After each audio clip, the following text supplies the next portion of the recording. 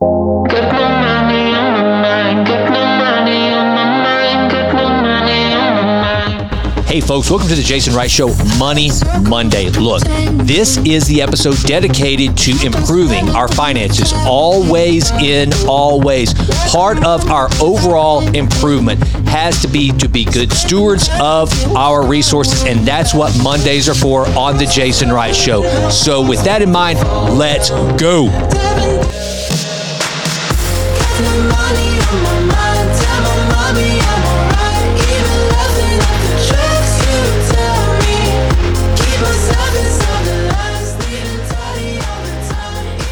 So on this episode of the Jason Wright Show's Money Monday, I want to talk about this idea of delayed gratification.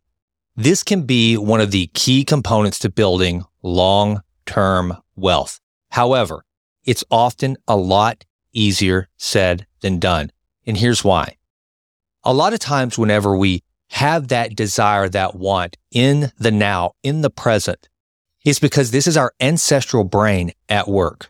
You see, we actually have a greater dopamine release when we are wanting than we do when we actually get. This is the reason why Christmas Eve or early Christmas morning, right before you as a child walked in to see what Santa had brought you, was actually a greater dopamine release than 3 o'clock in the afternoon on actual Christmas Day after all the gifts had been received.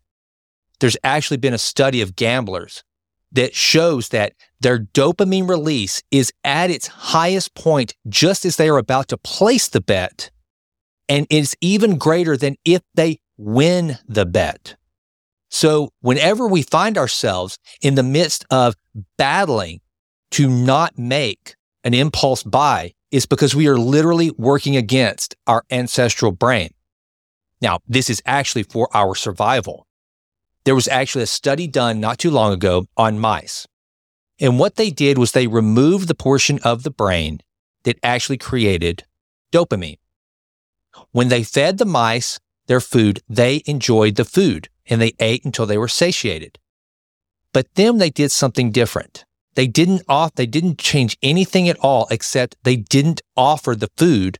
Having removed the portion of the brain that creates dopamine, caused the mice to have no desire for the food. Ultimately, they starved to death as a result. So how do we manipulate this dopamine release so that it creates a good behavior versus a bad behavior? It actually reinforces delayed gratification. Well, one of the single greatest ways to do this is to set up what I call a cooling off account. So what you do is you set up another checking account that is connected to your main operating account. Wherever you pay your bills, link this account to that account. And what you do is this. If you ever find yourself about to make an impulse buy, let's say it's for $100, don't make the purchase right away. Instead, set a rule for yourself that you are going to have a cooling off period. Go into your checking account that you would normally pay for the item that you want. Say it's some Instagram purchase, which that's where I think impulse purchases are now born. If you see this happen, new watch, new shirt, new jacket, new shoes, whatever it is, and you determine you want to make this purchase, instead of making the purchase right then and there, do a transfer right now from this main checking account to the cooling off account. And then give yourself at least 24 hours before you will make the purchase. And if you decide that you want to make the purchase, it has to be made from the cooling off account. Now, here's what's going to happen. You're going to actually get a little bit of the dopamine release just by going through the act because it's going to feel like you've made the purchase. And then the desire to make the purchase will start to wane. Here's how our brain works. If I were to tell you right now that I am going to write a book, I'm going to write a novel, if this is something that I have been planning for months and months and months, and then I finally told you that I was going to do it, there would be a slight decrease in my dopamine and motivation to actually write the book because I would have felt the sensation, a tiny bit of actually doing it, especially if you complimented me and you treated me as though I had already achieved and accomplished something great, like writing a book. So it diffuses and it cools off that motivation. So in that case, the best thing you can do, if you have a big goal, something to that effect, you don't want to tell anyone until it's actually done, because you will actually trick your brain into thinking you've gone through the process, and you will decrease the actual motivation because you will have a dopamine spike as soon as someone gives you a positive response for what you haven't even done yet. It's the same way in this case. If you will actually go through the motions of making the purchase, but instead of making the purchase, instead you just transfer the money, you will feel a little bit of a rush. You will actually have a dopamine release because you've taken a step toward, but not completely to, making the purchase. Then here's what happens. You increase your odds by going in 24 hours later and not making the purchase. Now, you leave the money there. Let's say you've cooled off and you've determined, I'm not going to make this purchase. And here's why this is important. Your emotions will not be as high as they were at the time that you saw the item. They have lowered. You still may make the purchase, but you will know it's at least a more thoughtful, non-impulsive decision. You see, when we make the purchase right away and we succumb to the impulse, this is like going to a grocery store hungry. We start to buy a bunch of nonsense that we normally wouldn't wouldn't purchase. That's why you should always eat before you go to the grocery store. You won't make those silly impulse purchases. It's the exact same thing. If you're full, you will make a more calculated and calm decision. So let's say that you don't make the purchase.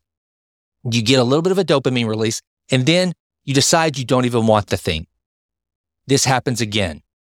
Another impulse buy, another moment. It's ready to, you're ready to pull the trigger, but instead of firing toward the actual product, you fire toward your cooling off account.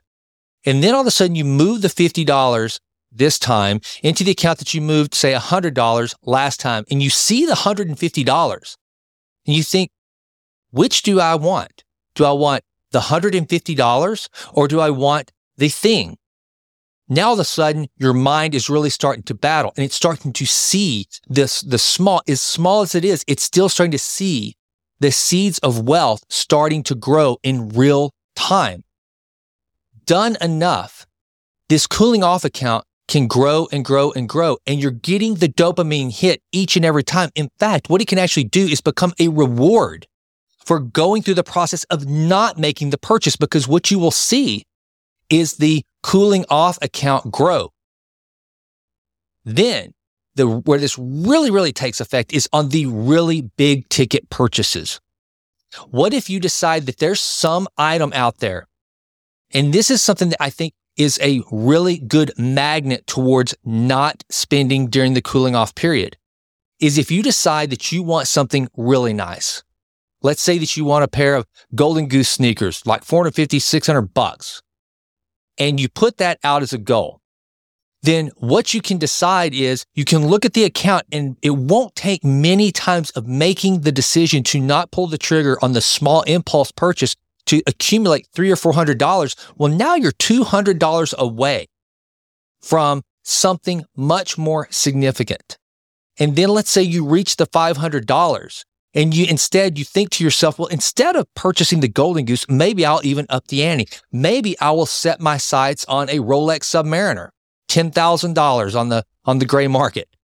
And you start etching closer to that. And then all of a sudden now, every time you look at some silly dinky purchase and you move it into the cooling off account, you have to think to yourself, is this $50 purchase really worth postponing this really quality, larger purchase that I could make later on? And then guess what? Once the $10,000 accumulates, it is very hard to part with $10,000 when you see it sitting there. Because when you first started this account, you had $0 in it. The 50, the 100, the 200, these little bitty impulse purchases, you had never seen them accumulate in dollars. They just happened. You got the thing and then poof, it was gone. The whole transaction had taken place. But now what you've done is you start to pile and compound those impulse purchases into cash. And then when you get to the time when you can actually afford the Rolex, the $10,000, I assure you, is going to be much harder to separate yourself from than the early $100, $200, and $300. It's like this. If you are someone who believes in tithing, I once heard a pastor say, everyone says, I can't afford to tithe now. When I'm making more money, I will. Well, let me ask you a question. Which is it going to be harder to do? To tithe when you're making $50,000 a year, therefore giving $5,000 a year away, or when you're making $500,000 a year and you're having to give $50,000 away? We think to ourselves, it's $500,000 I'm making, the $50,000 will be easier. Really? Will it though? Most likely not, because here's the thing, our lifestyle will change with our income. So the $50,000 will be even harder than the original $5,000 was. It's the same principle. When you start to see the money accumulate, then you start to see that you did have the ability to build wealth. You have leveraged your mind and the dopamine to actually enjoy not making impulse purchases. Anytime we're trying to create new habits, we have to leverage our neurochemistry. If we just try to exercise pure willpower, we will fail almost each and every time. I also suggest that whenever you start to build this war chest in the cooling off account, then you take $50 or $100 and you celebrate it, but make it an event. Here's what you do. Do not use the debit card that's connected to the cooling off account. Instead, go to the ATM and withdraw an actual cash amount. Say $100. With the $100, you're going to go out and you're going to do nothing but have some fun with it. You're going to take your spouse out to dinner, to a nice lunch, something. It doesn't matter. Here's what will happen. You're going to find yourself being more stingy with the $100 because you realize you've just lowered this little war chest that you've built. It's in cash, and every study that has looked at this shows that we are going to spend 30% less if we're paying with cash than if we're paying with a debit card.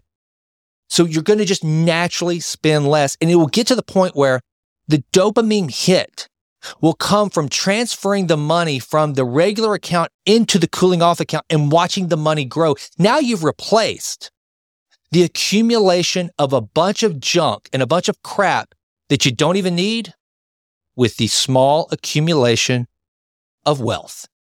That, my friends, is how you do delayed gratification. Thanks so much for listening to the Jason Wright Show, Money Monday. I hope you continue to improve your financial future always, in all ways. I'm out.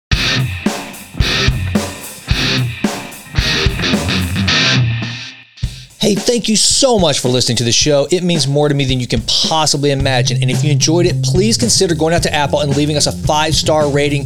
That would mean the world to me. Also, follow me on Insta at Jason Wright Now. And don't forget, download the Vitruvian Lab app. I mean it. I want to be your personal peak performance trainer. I want to help you improve always and always. Lastly, check out my newsletter, the Vitruvian Letter. You can subscribe at jasonwrightnow.com. And until we meet again, please continue to endeavor to improve always in all ways. I'm out.